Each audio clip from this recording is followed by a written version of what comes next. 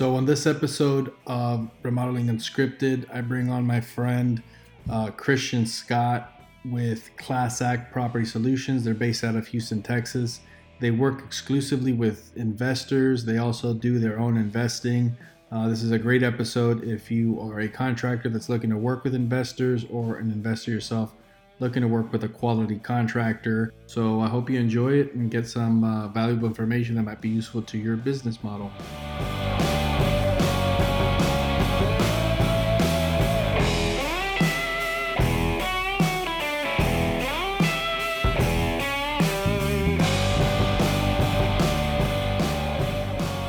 Welcome back to Remodeling Unscripted. My name is Frank Lujan, and I'm with Canopy Unlimited.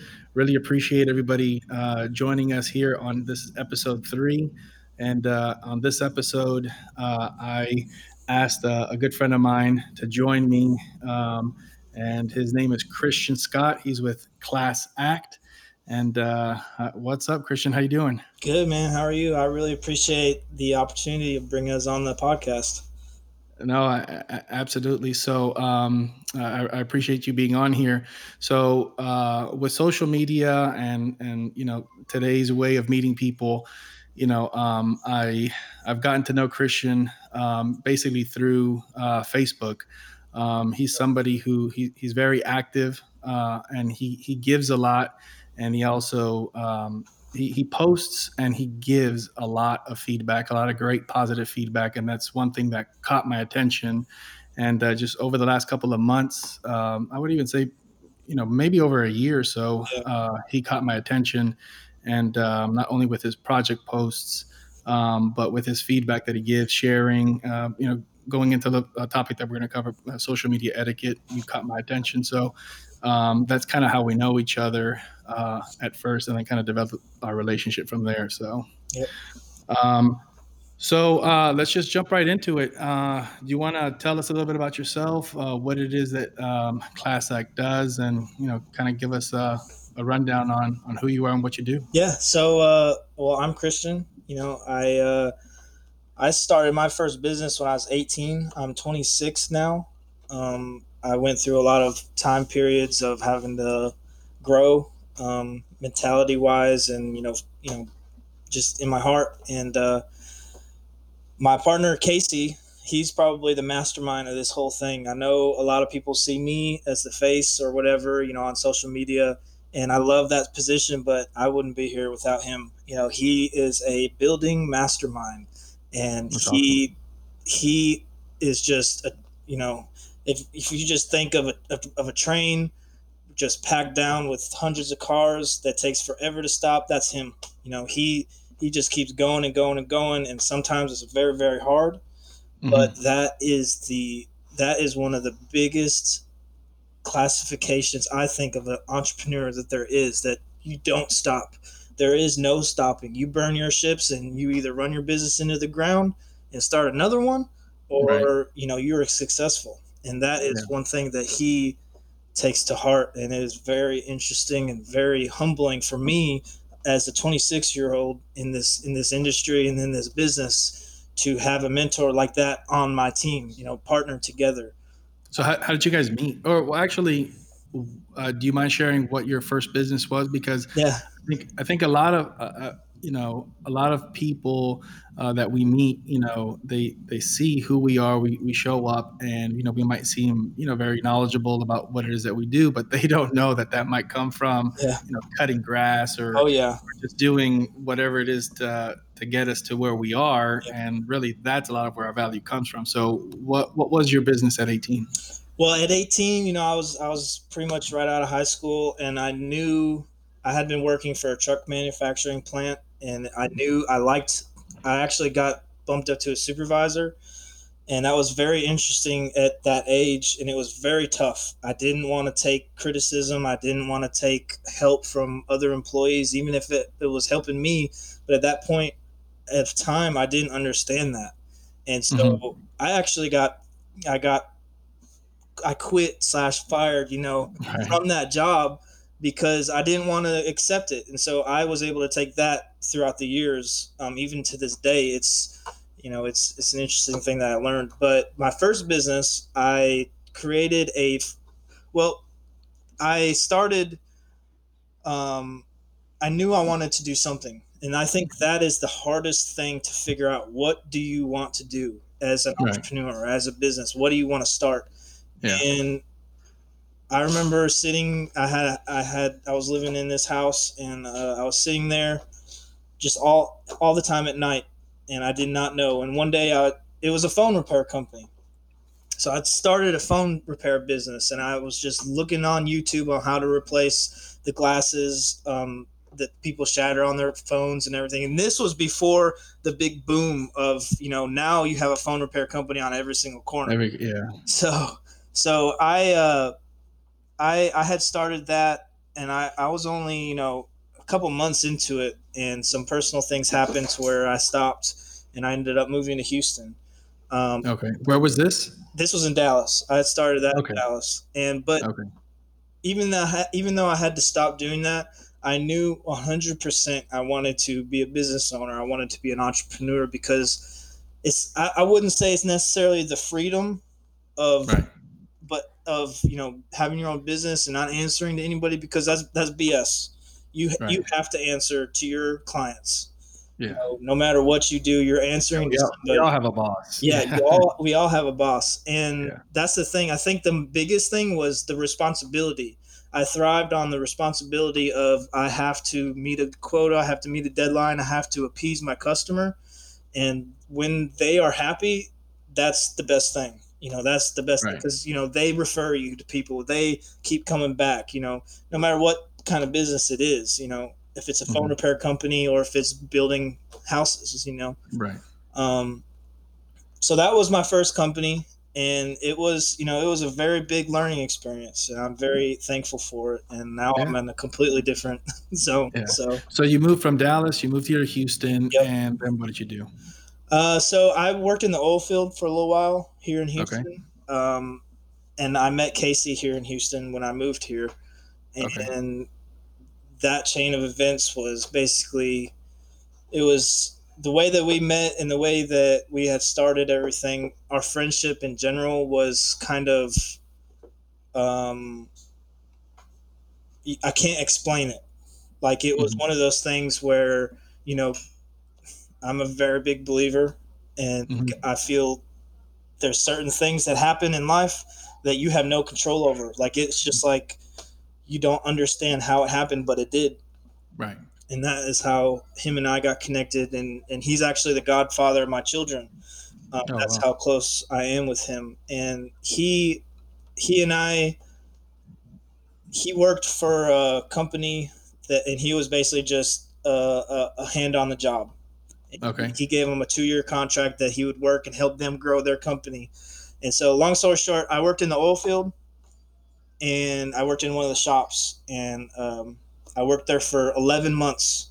I had almost hit my year, which would have given me, better benefits and vacation time and a raise and all that. And I got laid off the day my son was born, my first son. Wow. I went to work in the morning. They laid me off because of, it was the election time and it was kind of slow. I got home and Sarah was like, "Oh, my water broke," and we went to the hospital. And so I just didn't care. I didn't care about the job. It wasn't on my mind anymore. We had started talking about real estate and doing. We're trying to do wholesaling, but we were trying to do it on the. We were doing it on the foreclosure side. So we went and door knocked on weekends. We hit like 80 houses on a weekend and got basically trying to get everybody prior to foreclosure. Yeah. So helping people save their house from foreclosure, getting some money in their pocket, helping them move on into a new house, et cetera, et cetera. We got told no every single time. It was a blow. And I think that's another thing that people need to have happen. You need to fail in order to succeed, or how are you going to learn?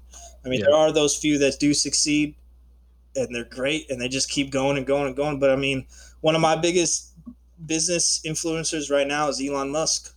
Yeah. I mean, that dude's a genius. I mean, you look at his rockets, how many times he's failed with that, and that is hundreds of millions of dollars. And that dude will not quit. He won't quit. Yeah. You know, he's Yeah. funding it himself or whatever. You know, he's going down through there. And as an entrepreneur, whoever's listening to this as an entrepreneur, you know those days where you're just like, oh my God, the world's against me. This is the hardest thing I've ever done. Yeah. And you know, if that man can do it at that level, at that stage, and fail and but keep going and succeed, you and I can do it at this stage. You know, we're not Right. talking about hundreds of millions or billions of dollars. Yeah. Um, Absolutely. I think, I try to remind myself that, as often as I can. Um, this is a choice.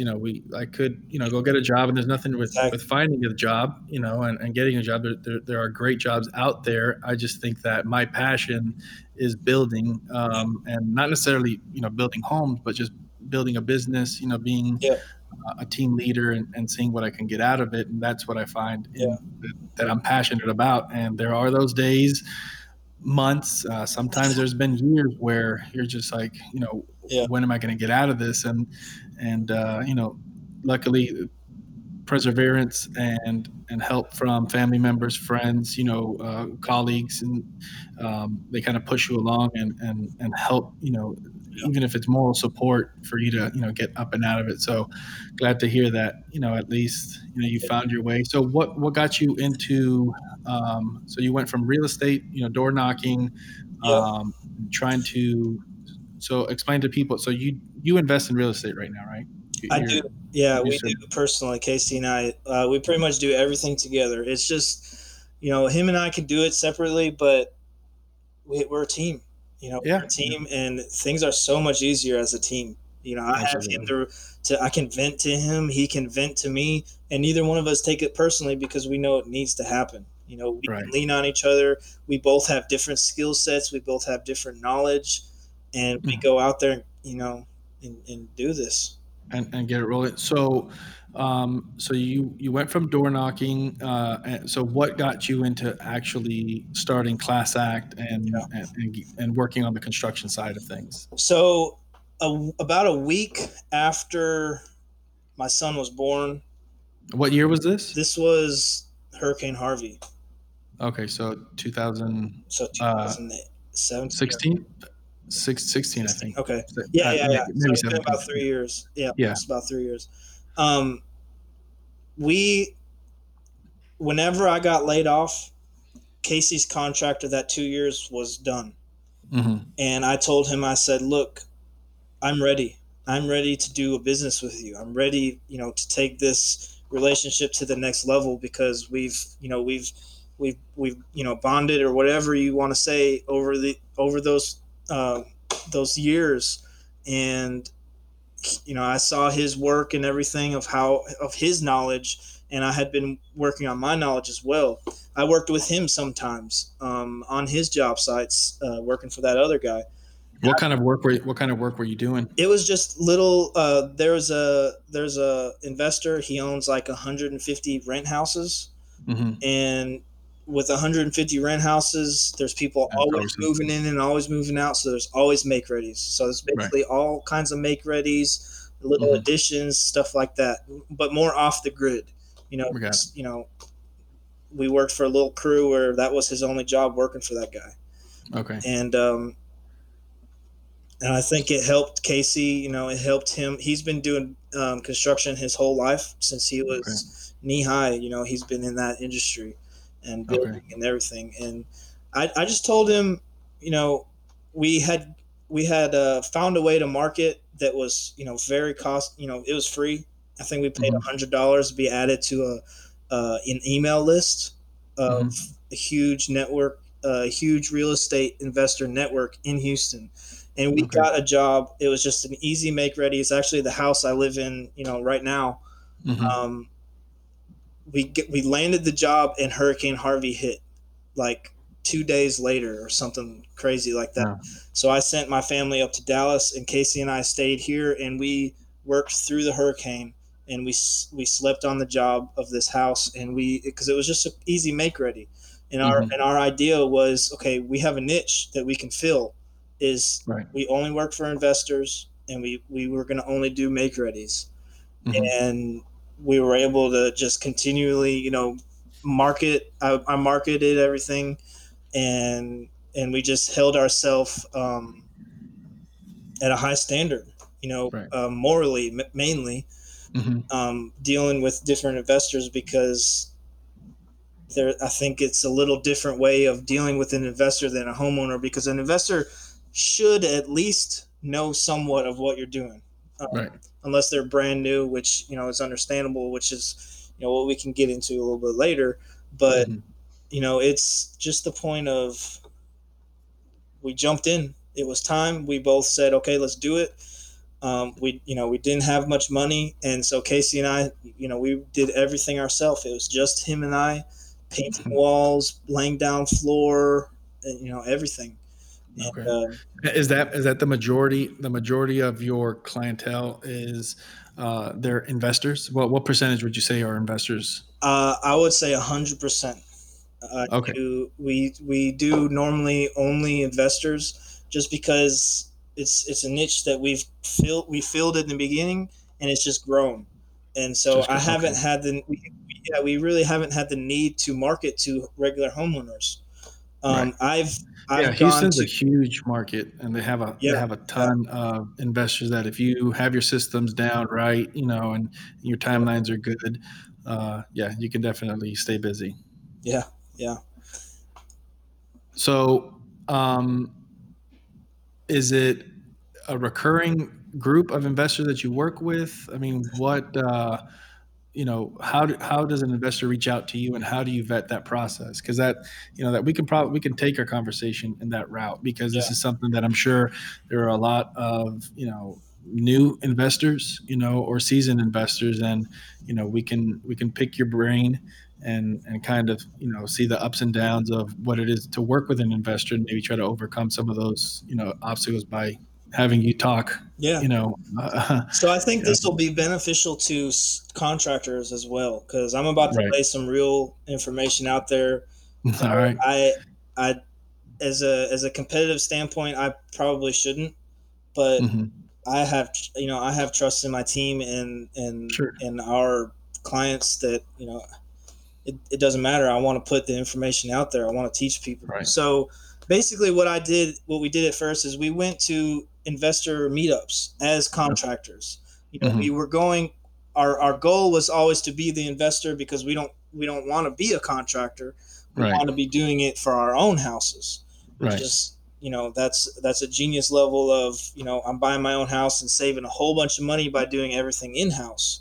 Right. Uh, Plus the ability to make decisions yeah, immediately, yeah, and and just streamline everything. yeah, Right. you manage your own projects instead of somebody else's. Right. But basically, in the beginning, we started by just marketing directly to investor networks, Facebook groups, meetups, go to meetups. Hmm. I know there's not as many contractors there as there could be, but there Right. are some contractors that go there, and I feel like those people that are taking the time out of their day, because you have to understand they're busting their butt throughout the day, and Right. then we have these meetups at nighttime, so they rush home, get nice and clean, then they go to a meetup. Like they're hustling. These are the hustlers that are going out there, and Right. so I definitely respect that, because I know Hmm. how difficult that is. So using those networking meetups, I don't like how some investors do shop around, but Right. that is the business. That is what has to happen for them to succeed, because they need the best prices. Sure. And you have to go out there and be competitive. You have to go out there and put your numbers out there, and be as competitive as you can be to Hmm. try to get these jobs. One thing that we do personally is, a lot of the times I trust myself and our team and our company so much that I'm just going to ask you.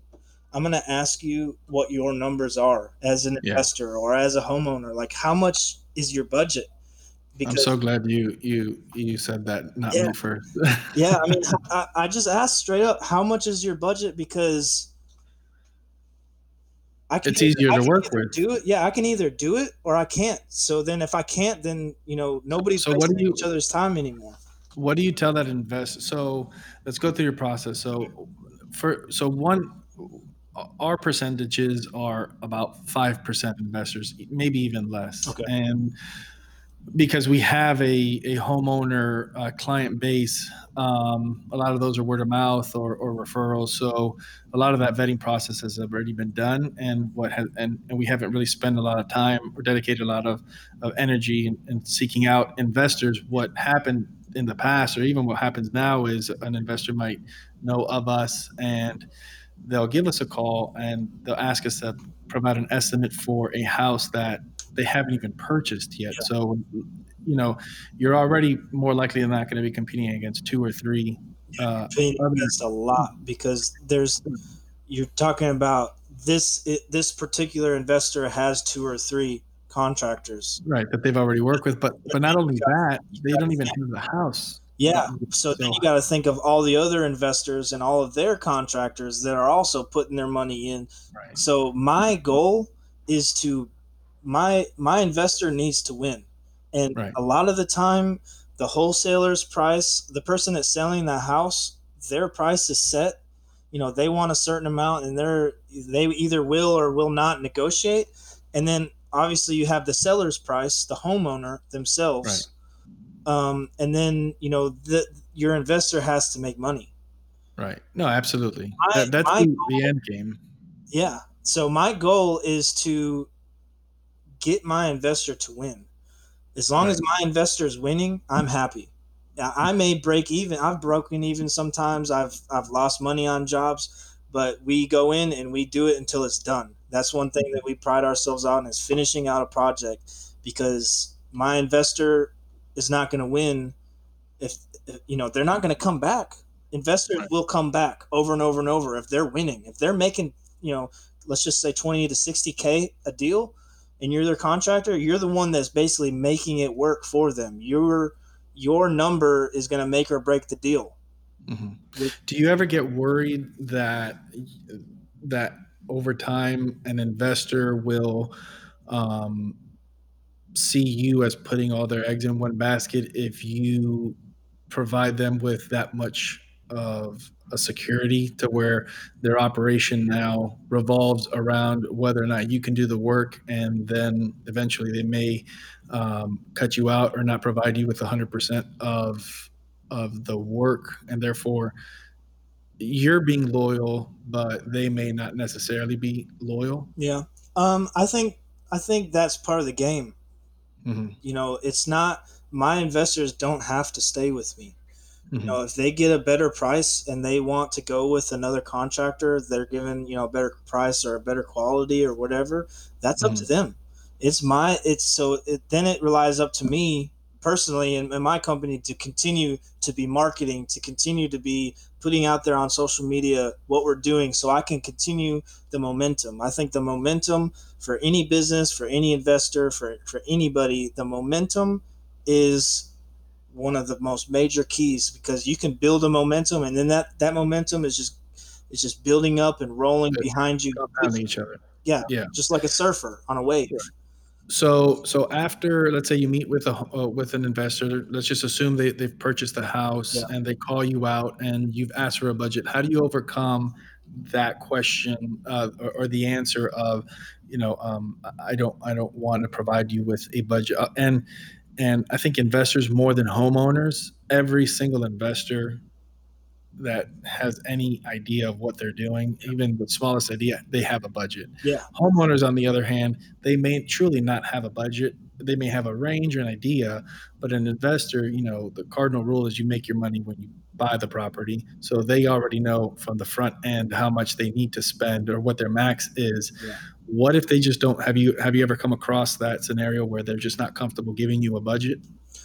Um, I mean, yeah. And when they do that, I'm gonna give them my number, and if their number doesn't work, then I can't do anything else. I can't help if you. I just a lot of times I straight up ask for the information for me to help you, Right. and Absolutely. it, Yeah, that's the hardest. I think, uh, we've really pushed that thought process out there because I think that's one of the hardest things to overcome for a homeowner, for a client, is to provide a budget. Because I think, The notion is that if you give the budget, you're going to take advantage of that budget. But in reality, they have an option to shop that scope of work, not the number. Because if the number stays Yeah, consistent, yeah. I mean, I'll yeah, sometimes I know for a fact. Sometimes I'll go to a property and I'll create a scope of work. I'll put all the money, I mean, time into it, and I'll present it to them. And it's got my numbers and everything on there. And that investor will go and show it to other contractors and say, "Beat it." I do the right, same thing. That, right, like I said, that's part of the game. That right. is, it is what it is. That's business. Do you think that is the best game to play, though? I don't think so Okay, because you want to create relationships. You want to right. network. Your net worth is your network. Hmm. Um, you can not have a lot of money, but you can have a huge network of people who have money. So then it doesn't really matter. If somebody believes in you and trusts you, Right. they're going to put their money on the table. They're going to give you the job. They're going to let you go out and bid their jobs. I mean, right now I got a client that the other day he sent me to a house. I went and looked at it. I called him. I said, "You need to buy this house. Here's Hmm. my numbers. This is a very good house." And he bought it the next day. He closed Right. on it like 2 or 3 days after. And at that point in time, I was just like, what we are doing is good because we are creating trust in the community for our company. And that's what we want to do. We want to be a trustworthy and honest company. And if I go look at a property and it is a bad deal, I won't even give them a, Right. a number because I don't want to be a part of a deal that my investor loses on. If they Right. want to go out and find another contractor that will do it, that's fine. But with our company, we've gained so much knowledge in the investing side, the wholesaling side, the contracting side, even the lending side. You know, we basically, I we know, not everything obviously, but we Yeah. know enough to know if a deal's good or not. I know how to Yeah. run It's myself. it's okay to brag. I mean, if you know it, I mean, you know it all. That. I think a lot of people would appreciate that. That you have, okay, you know the contracting side, and Yeah, you know the investing side, the lending side. And if you explain to them, this is why I think this is a bad deal or a good deal, plus here are my numbers to do the work. I mean, yeah, that provides a lot of value. yeah. So, um, so what projects are you working on now? Are you working with an investor now? So yes, we're working on with an investor now, and I've got two personal projects going. I'm working on an investor on another one. So the project that I'm doing for the investor right now is a new construction home. We are building Okay. a house in Baytown. Okay. We're going to be Ground up. from the ground up. Yep, and we are going to be uh, I'm sorry. No problem. Did they provide you? Did they have you in mind for the build, or did they reach out to you after they had their plans and budget and everything in place? And did they provide a budget for you, or did you bid that out as well? So basically, with that guy, he's an older gentleman. He's in his Hmm. 65ish or so, Hmm. and he has been building houses his whole life, Okay. and he's tired of building. Hmm. And so we came in. He on our first project together last year. We built a house for him already. A lot of people have probably seen it. I Hmm. marketed that one a little bit. Uh, Was that the duplex? no, that was just a house, a single family Okay. house. We Okay. built it from the ground up. We took it. We met with him a couple times, and it was kind of a blessing, and it made it easier because he provided the budget, and we Hmm. looked at it and we saw the potential for our company to be able to learn from that project and be able to show Houston what we can do. Right. We went in and we knocked it out. We passed all of our inspections. And then we built a solid product. And Mhm. um, he he helped us a lot with that process. And we, he's bringing us two more houses. We're building one right Mhm. now. We've got another one in the city. The plans are in the city that are going to be released here soon. And Mhm. it's been We our goal from the day one, when Casey and I were painting walls, Hmm. our goal from day one was we wanted to build houses, you know, Right. and 3 years later, we're building houses. Yeah. We're building, That's awesome. yeah, we're building a house in Baytown. We've partnered up and we're building a condo downtown, a Nice. three-story condo, right by the East River project, right down the street. And so Yeah. Yeah. that, I think I saw pictures of that. yeah, so That's that a that nice project. that was a huge move for us. We start breaking ground on that this weekend. Awesome. And then another thing that we have going is um, we've partnered with an investor. She was doing flips herself, and we partnered in. Oh, did I lose you? No, you're good. Okay, my phone started ringing. Let me bring. Okay. We partnered in with an investor, and we do houses. We flip houses together. So my Okay. company goes in and um, we do all the labor cost in house. So we do Okay. everything at labor cost, at material cost. There's no markups, nothing. And then at the end of and Casey and I manage the entire thing. Hmm. Um, and then at the end, we just split the profit, Just split and the it's profit. it's Okay. really easy. The job that we give the investor is go find the next one.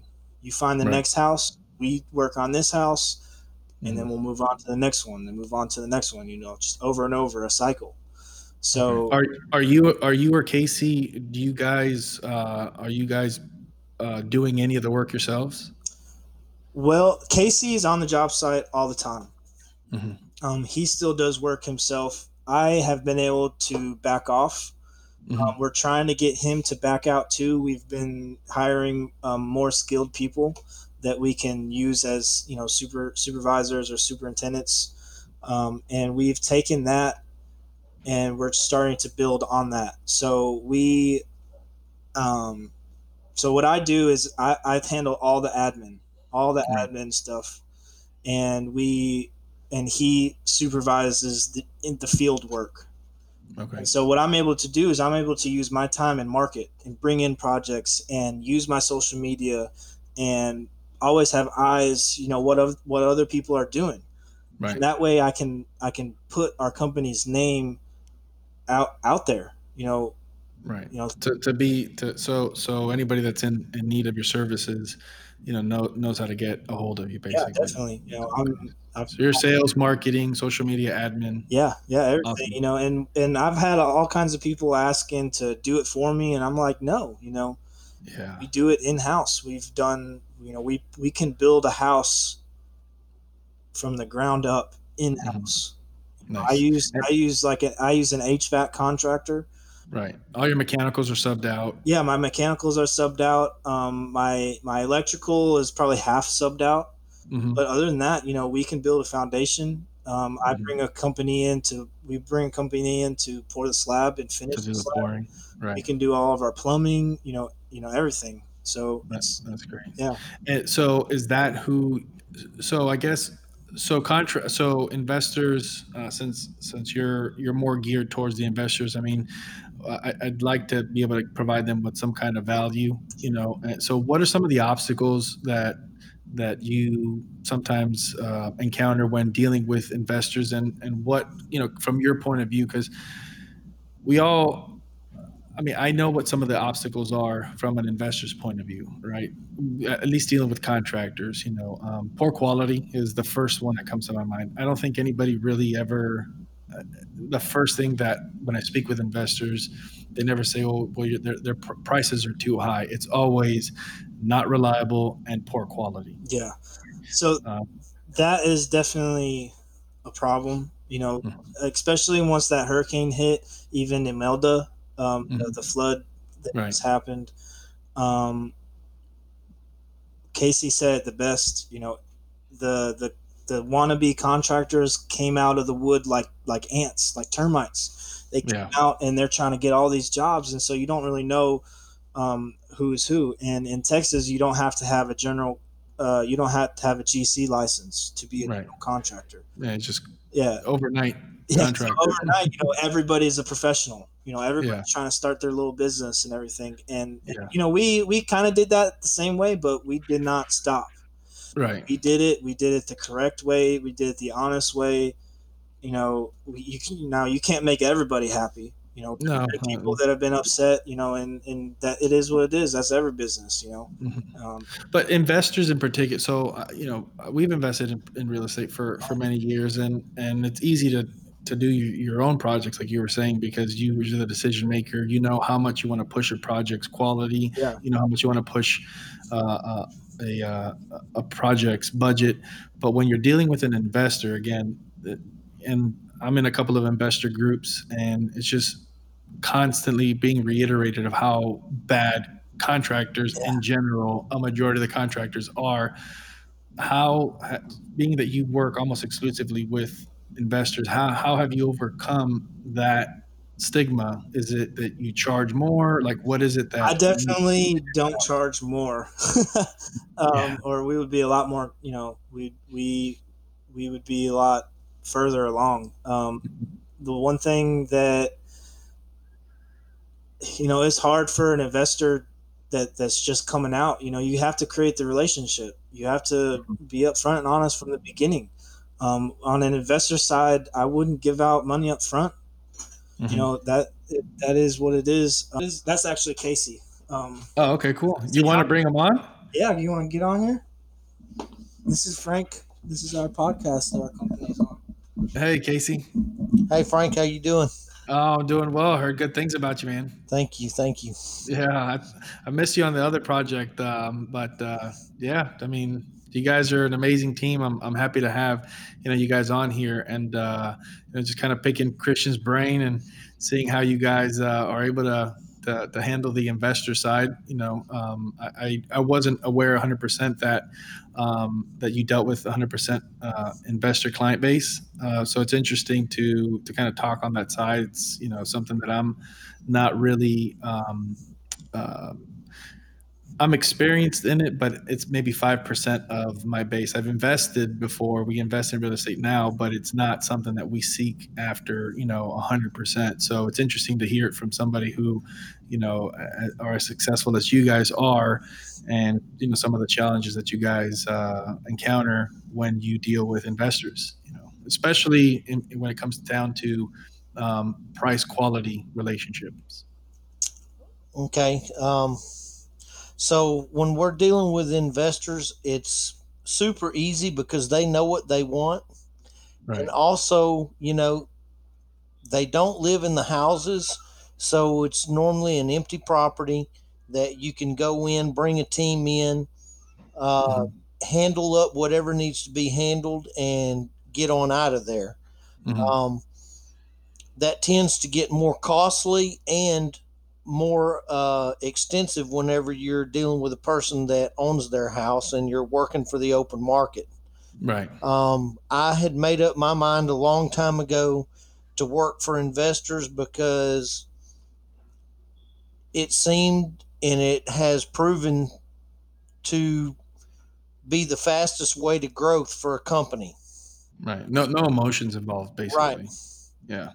So when you're just trying to be company based and keep a good friendly spirit and a good friendly attitude out on the properties, it works a whole lot smoother for everyone. So that's the way I like to look at it, and that's the way I like to treat all of the customers. And of course, a whole lot of thank yous and yes sir and no sirs makes a big difference. Yeah. No, that's if you had a food truck, that's the business model, right? So you regardless, customers are always right. Right. And I mean, it's the same. I treat it the same in business and out here working. I mean, it's their house. We want to do a good job. We want to be fast. We want to be efficient.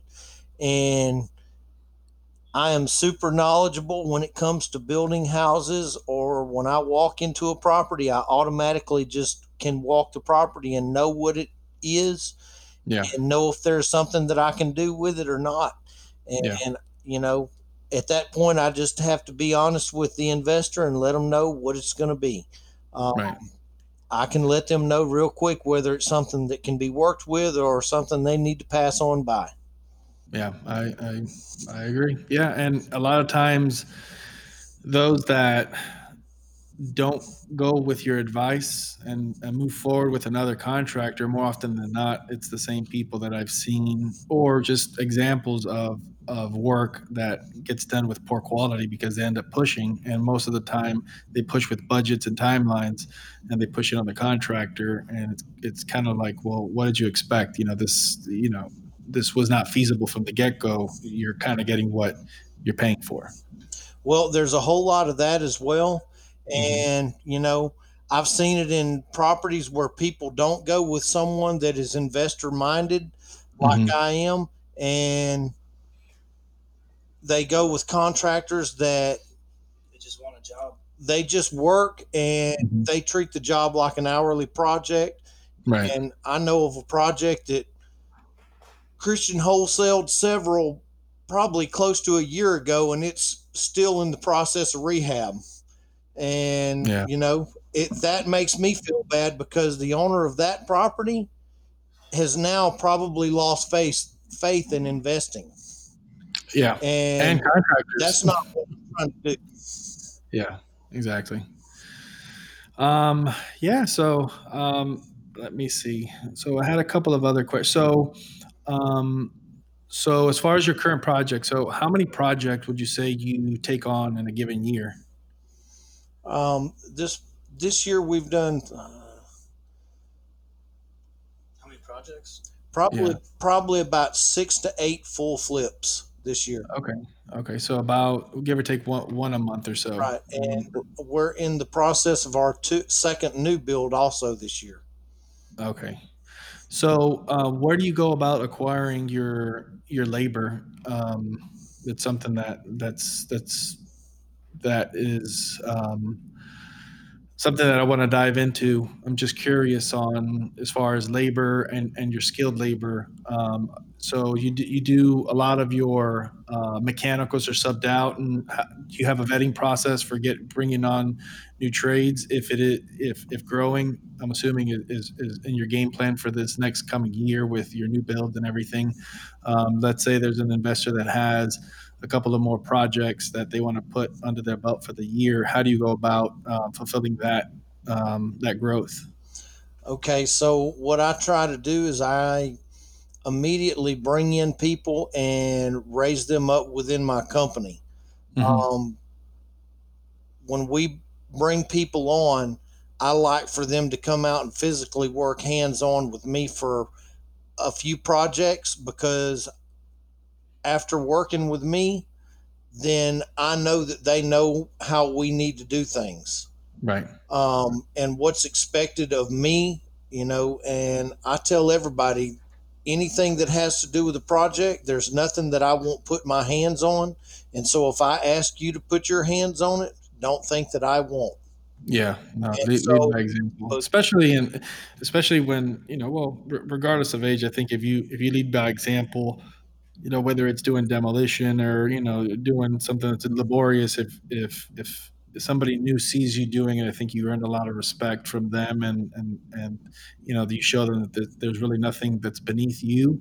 And if you're not doing it on a particular day, it's not because you don't want to, it's because you have other responsibilities. But as part of a team, it's good to show that you can do it if you needed to, but everybody has a responsibility in the company. So right, mhm. that's Do part you? of it. And Mhm. also, it helps to let them see that they have potential as well. Sure. So we try to make sure that people that come in realize their potential because I like to love their potential into them if they'll let me, Yeah. um, and help them grow. Sure. Do you have a particular craft that you specialize in? Uh, Um, my favorite thing to do, I can do any of it, but my favorite is to trim. I love inside trim work on houses. yeah. Yeah. That's probably well. Yeah. Trim is fun. Trim. We do trim and cabinetry, Right. but yeah, trimming out homes with detail. That's like the final touch that gives a home, that look, so you have a couple of new builds. Just going back to trying to give some investors some value. Trying to pick your brains here because again, it's not something that we deal with on an everyday basis.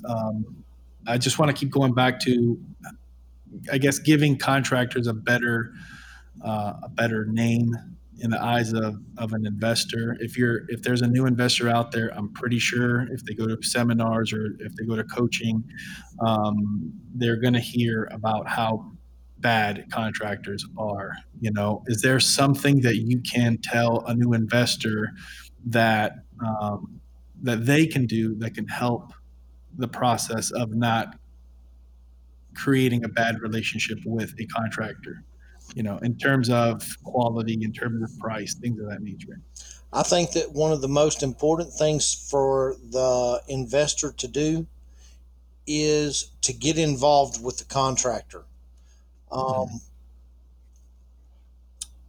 Don't shove all the load onto the contractor and then not want to get involved. Right. It doesn't mean that you have to get out there and be shovels on or hands on. Just get out there and start gaining the knowledge of what that contractor is doing and start being there to listen and know what the common lingo on the job site is. Because if you're new to being a tradesman in the construction field, then there's a whole lingo there that can seem like a whole nother language Right. to someone that's been in the corporate world or any other, part of life. And you want to know what that lingo is so that you start understanding what to be looking for when you buy houses. And Right. by knowing that, you get to know your contractor on a more deeper level. And by knowing them on that depth, you can find out exactly how far the depths go with that contractor. Right. And, there are contractors for certain things. Right. I have done every part of building that there is, so I have a lot of depth, but there's a lot of contractors that only specialize in certain things and can only get certain things done. And Right. so you want to make sure that a contractor has the depth to be able to go to the places you need to go. And sometimes the places on rehabs are rough and tough and a little bit dirty. Yeah.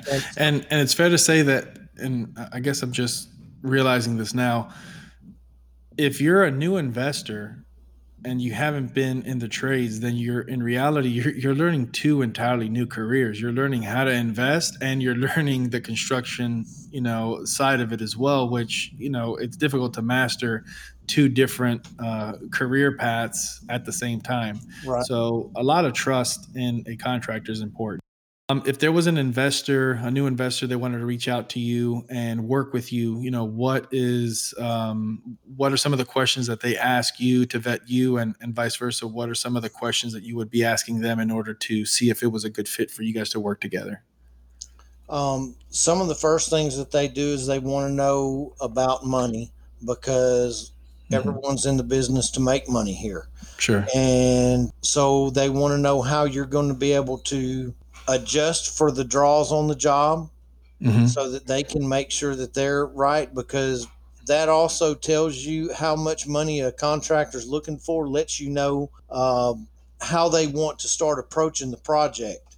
Right. And it lets, if an investor has been listening to the seminars and listening to what has to be done by the investor, then they're going to start immediately noticing red flags when the contractors are asking too much or they're asking for astronomical fees for certain things, stuff like that. Because in the investment fields, they have a lot of partners too, and a lot of resources to go ask questions and learn. Right. So you have to make sure that you're ready for and knowledgeable about that as a contractor. And when you start taking on new investors, you want to make them feel comfortable and you want Hmm. to help them to begin to start building a good relationship, and you don't want to give them a bad experience. Sure. Um, if I'm gonna bring in and help a new investor, I want them to have the best experiences that I can give. I want Hmm. them to be proud of what they're doing. I want them to be able to take the time to learn a lot, and I want them to be able to feel like they're 100% involved in the project. Hmm. So a whole lot of we's and us's are part of it, Hmm. letting them know how important they are.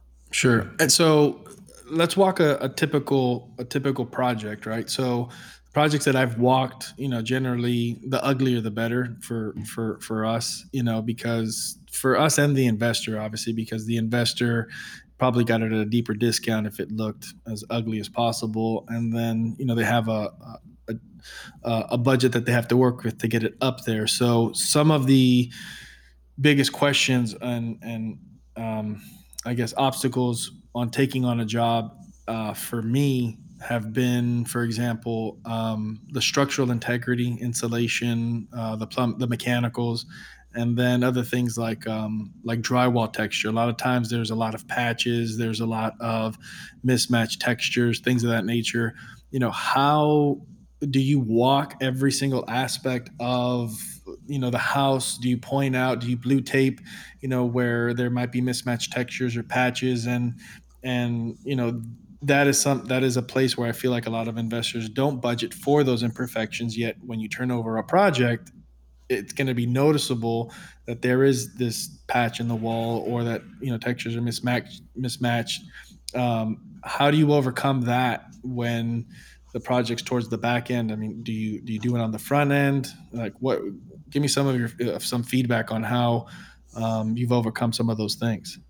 So a lot of times when I first walk onto a project and I first look at a project, um, today's home buyers are not as closed off housed as former home buyers and builders. Hmm. Today, the open concept look has become a very big and unanimous decision to do by the market. Right. Everyone likes to walk into big, nice, wide spaces. Hmm. So, a lot of times when I walk in and I find the first thing that I automatically look at when look at a house is how many rooms are they ready to start uh, Opening up. opening up, Yeah. and get a feel for the house and find out at that point, once we know how many rooms they want to open up and how the concept is going to look, then I start deciding from there what is the integrity at that point going to be, because I really don't look a whole lot at what the house is. I Right. look at what I want the house to become for that investor. Right. So when I look at the project, I immediately walk in and I let them walk me through, because I like to, especially new investors or investors that I've never met, I like to walk through the project with them and just be totally open minded when I walk in and say, so what would you like to do? What would you like to see in your house? Hmm. And let them just unflow their mind. And that gives me an idea by them telling me the things that they would like, what their budget may be. Sure. So if they tell me, well, I'm thinking about taking this wall out, I'd like to move this kitchen to that room, all of that different things, that tells me, well, you know, if they're going to be an investor, they've got a possible, even from their past, a little bit of knowledge maybe on how much things cost. Right. And so if they start talking about they want to move this room or they want to open this room up or whatever, then that starts telling me more about where their budget mind is at too. And Sure. once I start understanding where their budget mind is at, then I have an understanding on how to help them arrive at the decisions that they can make.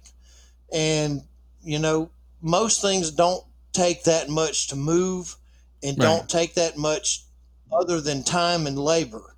Right. And then, we start going through the numbers off of what they would like to see in the These are house. at this point. These are just ranges, Right. or I like to just first, especially for new investors or somebody that just knows what they want, to let them tell me what they want.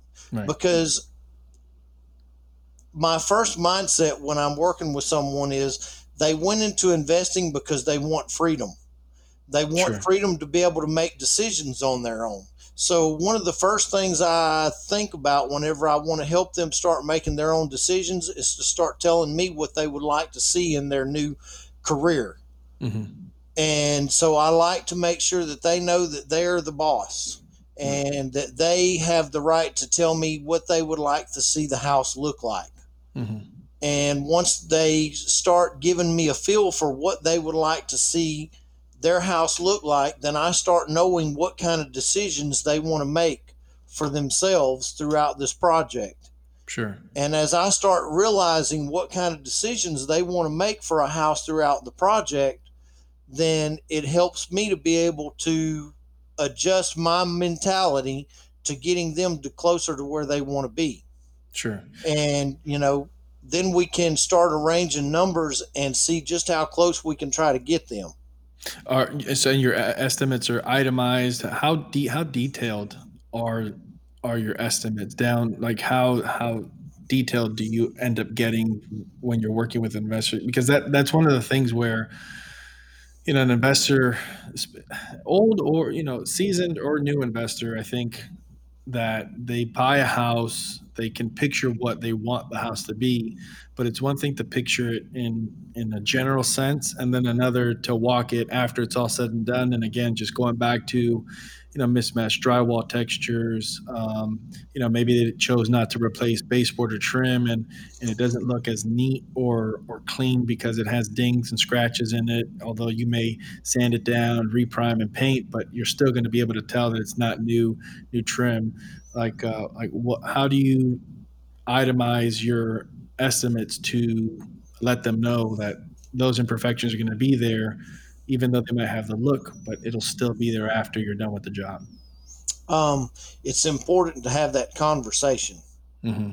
That conversation has to be had, whether it's a seasoned investor or a new investor. They have to know that if they want perfect finishes, then we need to pretty much tear the house down to get perfect finishes. Right. If we're going to go in and rehab a house and we are automatically on a budget, then we have to try to get the most product and the most labor for the budget that they have. Mm-hmm.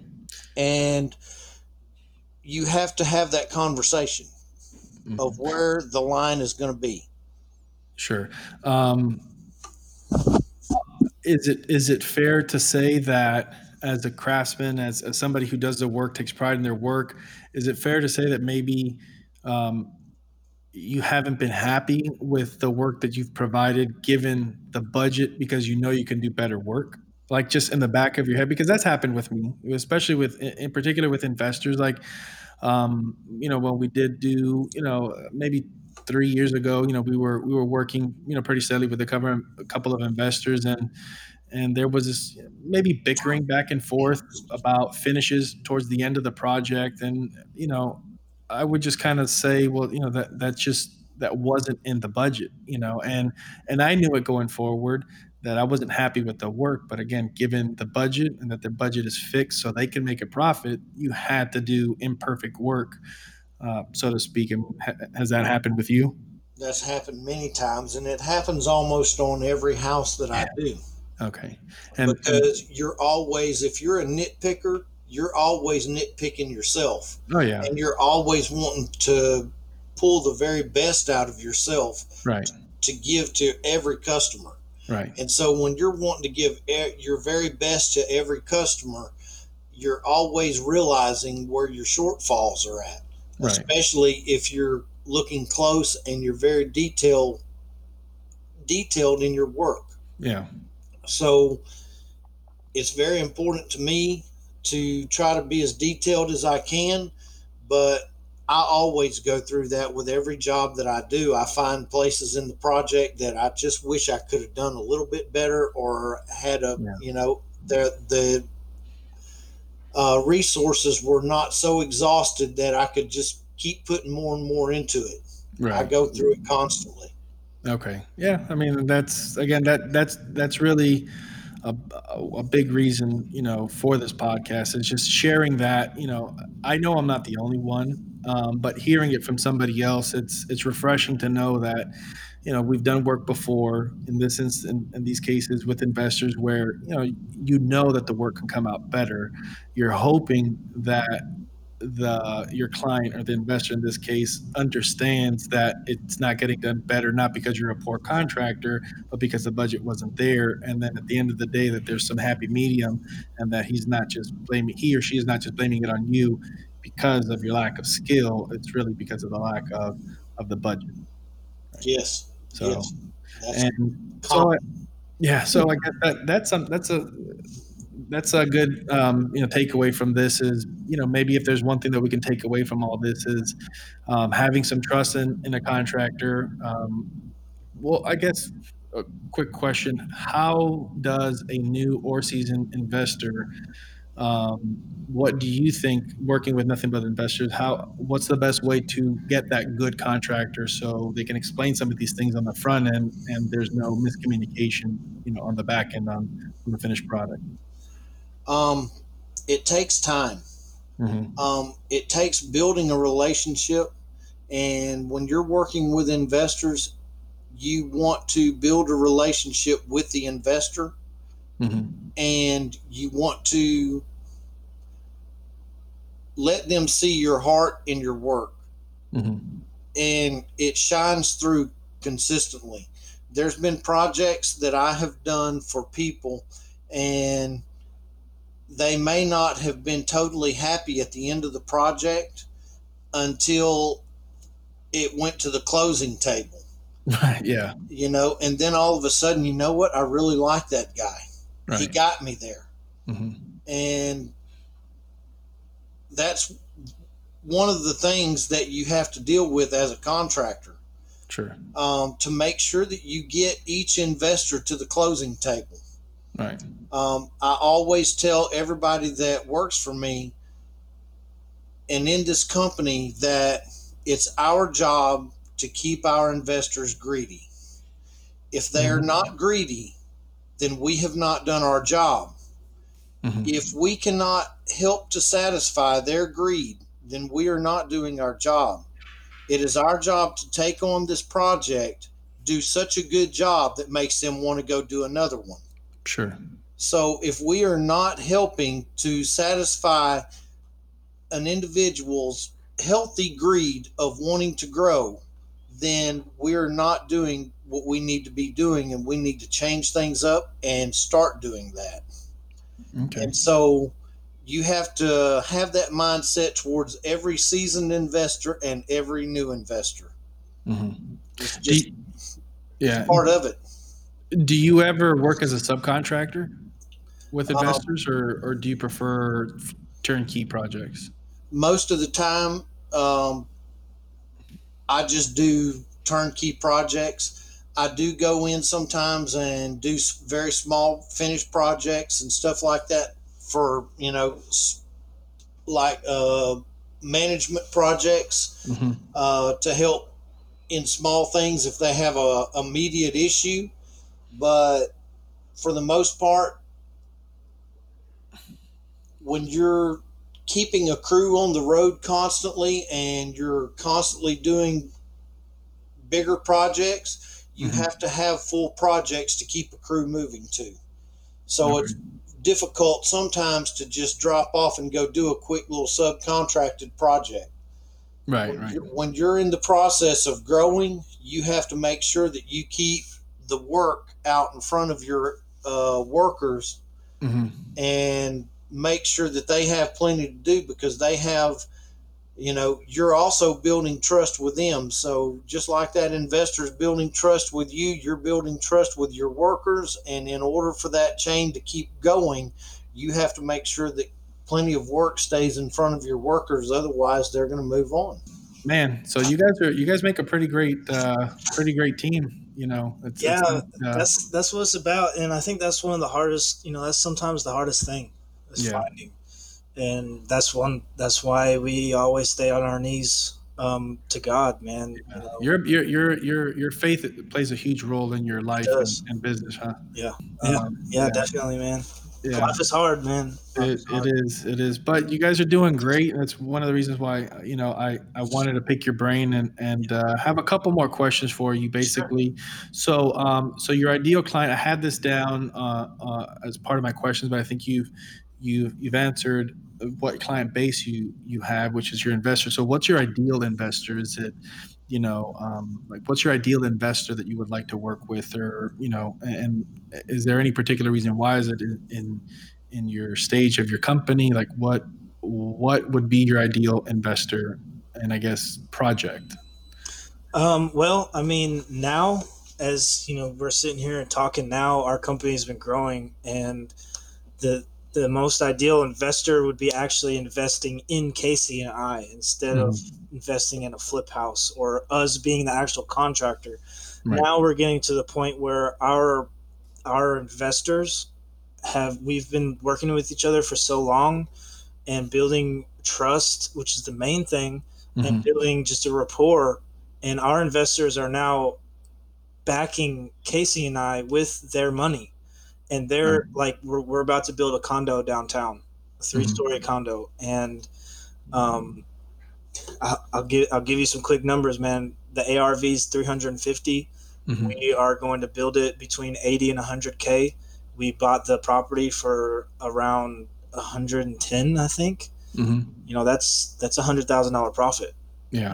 And we're all partners in it. Like, it's our personal project. And so now we're getting to the point to where we have grown our company, grown our crew, and grown our employees and subs and all that in-house, to where we are able to now partner on these bigger projects. So the ideal client, partner, investor is that if somebody's willing to put their faith in Casey and I to do what we do best. Are you still looking for the fix and flip type of investor? Yeah, I mean, we will. I think now we're kind of shying away from the major fix and flips. If they're just like a contracted job, like somebody wants us to come in and do a job for them, because we have to now time manage. We have to manage our time. We have to manage our priority list.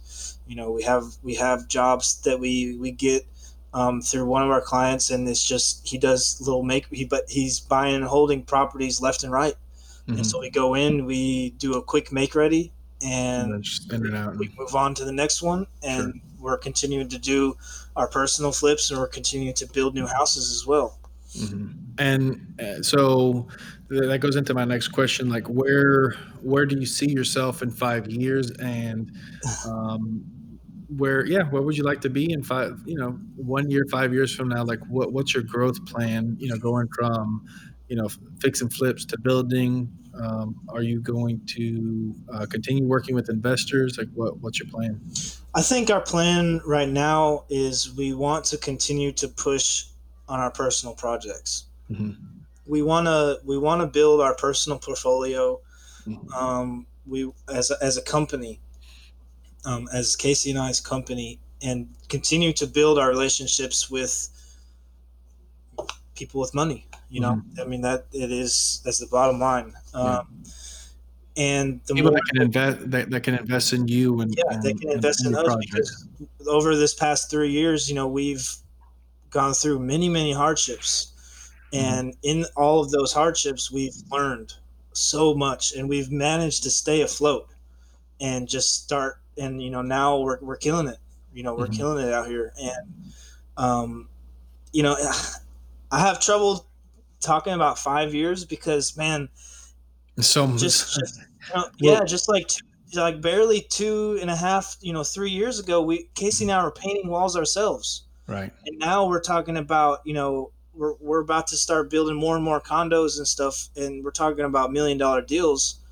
And so, in 5 years, I want to be doing $10 million deals, Sure. and there's no reason why we can't. There's no reason why nobody that's listening right now can't do the same thing either, because it's all about your drive, your persistence, and not giving up.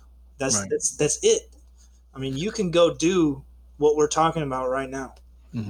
So for you, you think multiple projects, one big project, staying in residential, can you give me a little bit more detail on that? Like, I it, think right now if you what's had the kind choice, of at least. yeah, what's kind of bouncing around in the pipeline right now is we're doing this one project, this condo downtown, um, and we're gonna be purchasing another property to build. So right now we purchased one property, we're building one. Hmm. We're about to just go ahead and do another property, build 3 or 6, and then just Hmm. keep moving up from there.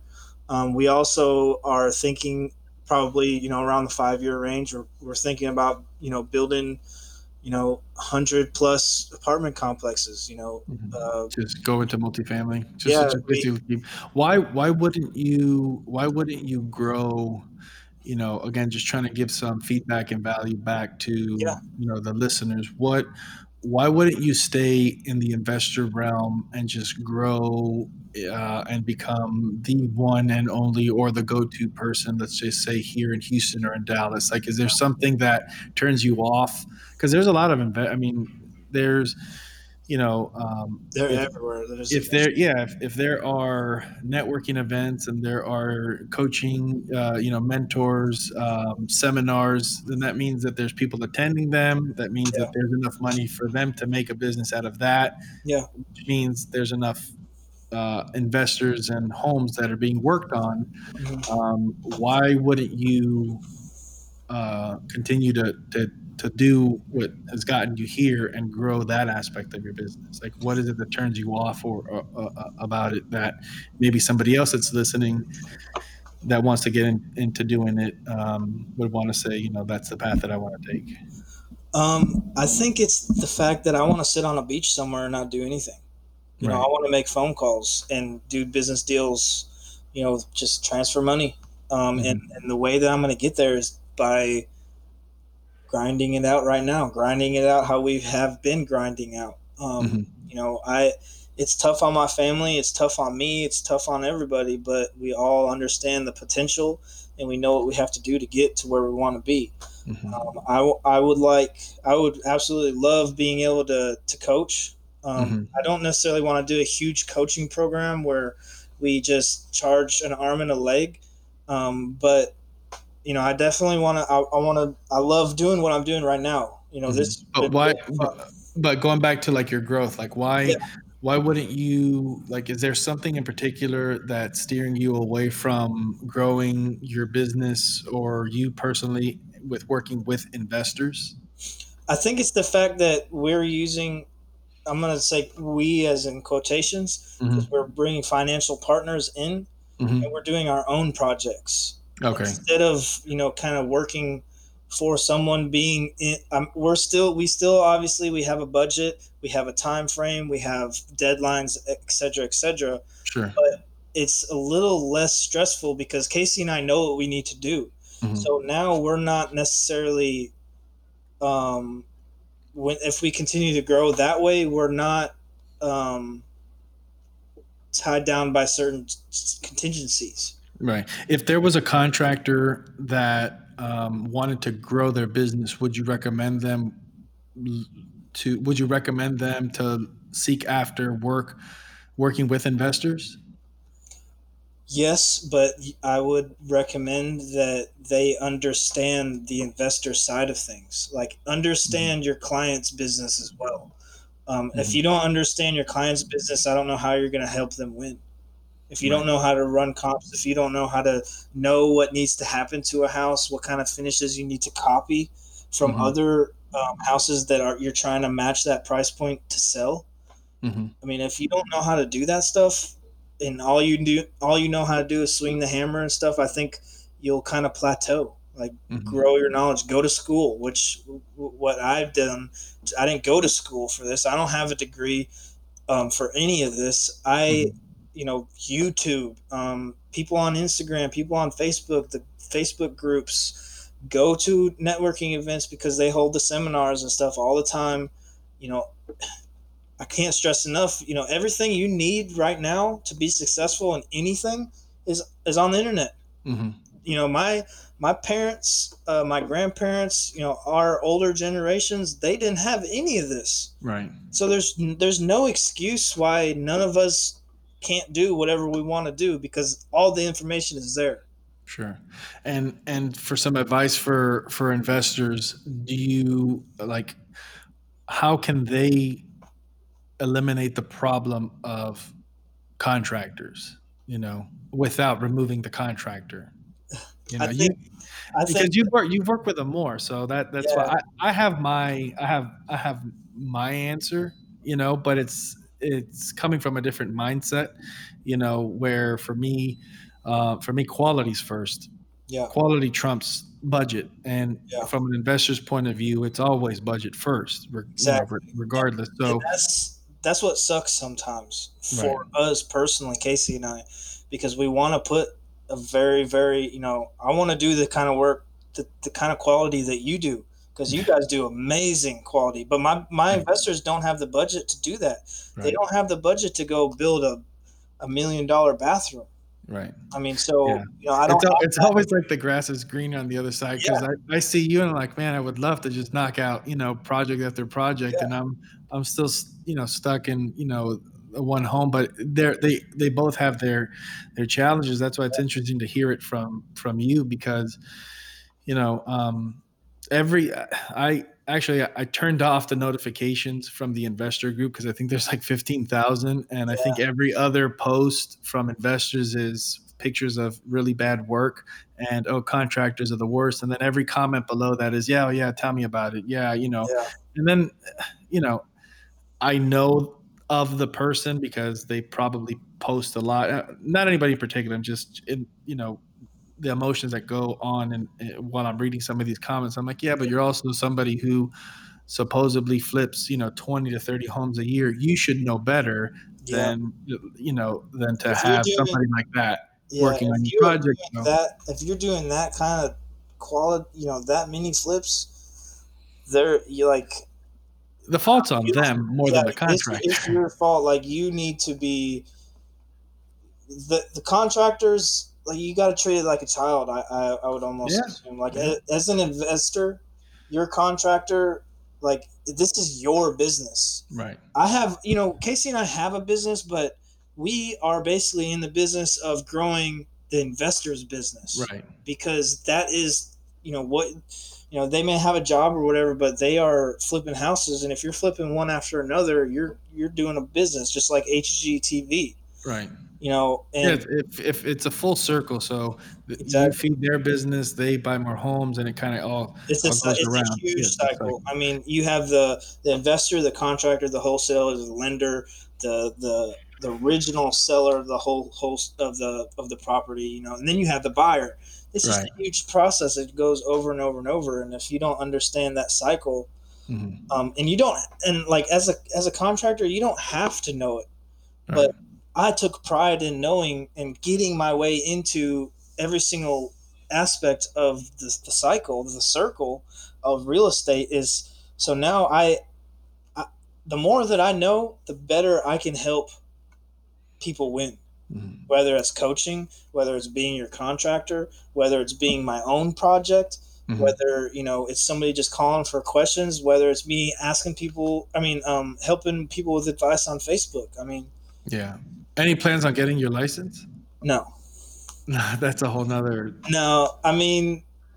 It's not required. So until it's Right. required, Casey and I, we're just gonna keep pushing. And we Yeah. have a $2 million insurance policy. Mhm. And I think when it comes to a contractor, you don't necessarily have to have your license. If you have your license, excellent. Right. Good. That's a green check mark for an investor looking for a contractor. But if they don't have a license, um, the city still, they protect people on new builds at least, not necessarily on flips, but I have to get bonds for some aspects of my Right. work through the city, and to be able to do that, I have to have an insurance policy. And I think that one of the things that separates a contractor from one of the contractors that come out of the woodworks after Hurricane Harvey, is I have insurance. I am Right. paying monthly to be insured because this is my livelihood. If something happens, I need to be covered. I'm not going to Right. run away. I'm not going to run away if something bad happens. I'm going to stand. I'm going to weather the storm and get through it. Right. Right. Absolutely. Um, yeah, we covered a lot. I mean, I wanted to, get your story. I think this is probably the most that we've actually talked to, Yeah, each yeah. other. We've got a couple of job sites here and there, but, I wanted to hear your story. One last, I think we covered it a little bit, just the social media etiquette, I want to get into that. If we don't have time today, I mean, no, I mean we do. If it's not now, when so I did post it as one of my bullet points to have, social media etiquette, and I think it's one thing that kind of stood out to me about you. There are. I think that there is an unwritten rule, about social media, at least there is in my mind, and a lot of times that stops me from my or it doesn't stop me, because I try to post as much as I can. I think of my family, I think of my team, I think of my business, and I'm like, well, if I don't promote myself, if I'm not my biggest cheerleader, nobody else will. But you always have, I hate to use the word, but it is what it is, haters, that are out there, especially in the work that we do, because it's very visual. And you might post a picture, and we all know that one person who posts on a daily basis, doesn't comment, doesn't share, but boy, as soon as you post a picture of your work up there, he becomes your biggest critic. And with you, I noticed, you're a huge fan of a lot of people's work without necessarily having any benefit whatsoever, and you sharing it.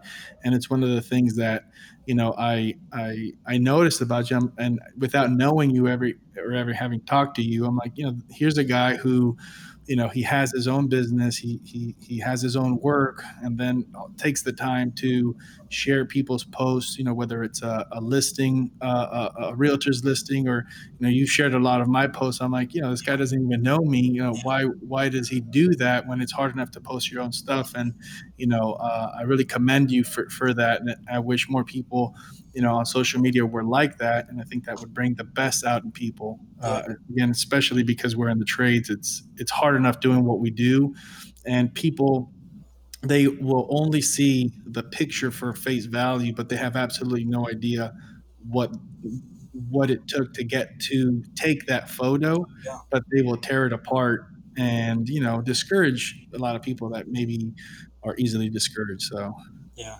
what are your thoughts on that? The reason why I do that is because I understand how hard it is to be an entrepreneur. I mean, Yeah. being a contractor is being an entrepreneur. I mean, Sure. it's the same thing. So, I don't care about getting back. Like, if I share your post, I don't care if you share my post. Yeah. Because my drive, people see it. I know I have plenty of people out there that are completely silent, that are just watching to see where we go. And at that time, they're going to put their money down. It's happened. Right. It's happened with big time name investors. And I don't have to get anything for everything. I don't. It's not me. Sure. I'm happy with how we're doing. I don't need a whole bunch of different praise. I don't go on Facebook and I post my properties, I post our projects, but I really don't like. At the end of the day, I stay humble.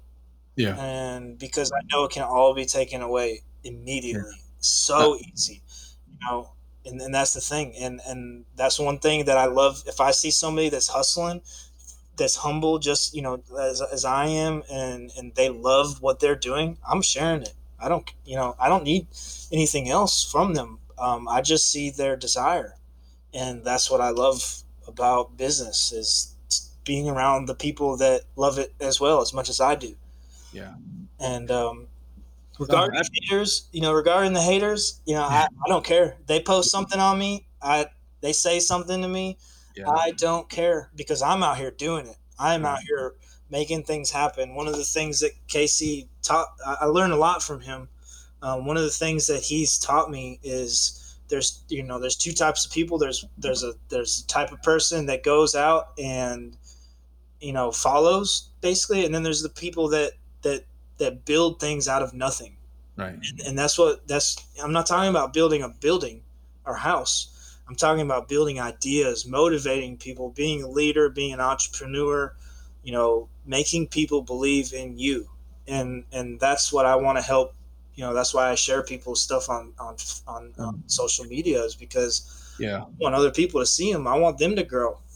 Right. No, absolutely. There are a couple people, I definitely, they're big supporters of others, more often than not, it is, other small business owners, because they know how difficult it is to just put yourself out there. And, but that's, I wish more people were like that, there's a lot of great people in my network. I've actually, tried to interact as much as I can as well. But you're somebody, again, that exemplifies that, and I wanted to just point that out. If you are an investor or if you are an entrepreneur, it's don't be discouraged by posting out there and sharing other people's things, because let people see it. I mean, that's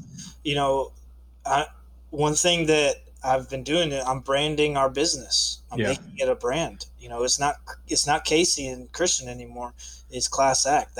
We've been raising this baby with our bare hands from day one.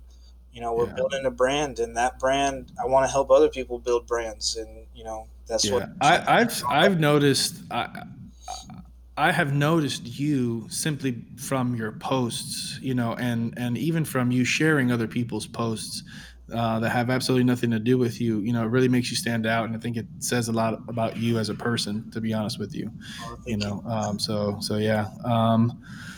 So I mean, I'm out of questions. I mean, did you have anything any final thoughts that you wanted to discuss? I mean, I think we dove deep into who you are, how you can help a little bit as far as from the investor realm. It's actually interesting perspective and your growth. So it's all yours. I mean, I'm really thankful for Houston. I mean, we wouldn't be where we're at unless Houston was behind us. Investors, clients, other contractors, people, giving us helping us grow the motivation. We're super pumped up right now, and we have the momentum behind us, very, very large, and we're pushing forward no matter what. That's the biggest thing. And I mean, I just am really thankful for Houston. I'm really thankful for God putting us in the positions that we're in, and giving us the chance to prove our responsibility. Right. I mean, how are you going to be responsible with $10 million if you're not responsible with the 1,000 that's in your bank account? Right. You gotta learn. And I'm really thankful. One thing that we've done is we've held the reins of our company. And that's awesome. Slowly we continue to let go of the reins and let it drive itself. Yeah.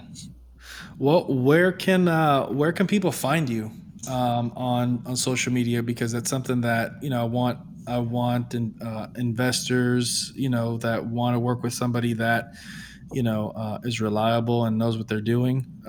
Where can they follow your stories? Where can they follow you and Class Act? I'll put it on the link in the description, but if you want to let people know where they can find you. Yeah. So I do a lot of marketing on Facebook. Mm-hmm. I'm trying to grow my Instagram, but it's just, I've been really just piling forward on Facebook. Yeah. You can follow me on my personal account, which is Christian Scott. Mm-hmm. And then I also have our company page which is Class Act Property Solutions, and it's spelled KLASS. So Class Act with a K.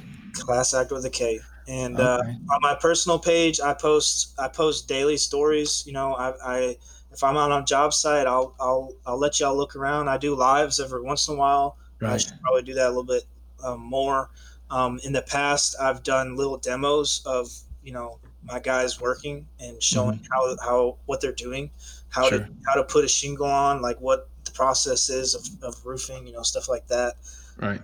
And when we start doing this condo, I'll probably be doing that a lot more, because that's the more luxury side of things, and I'm sure people will want to see that. Okay.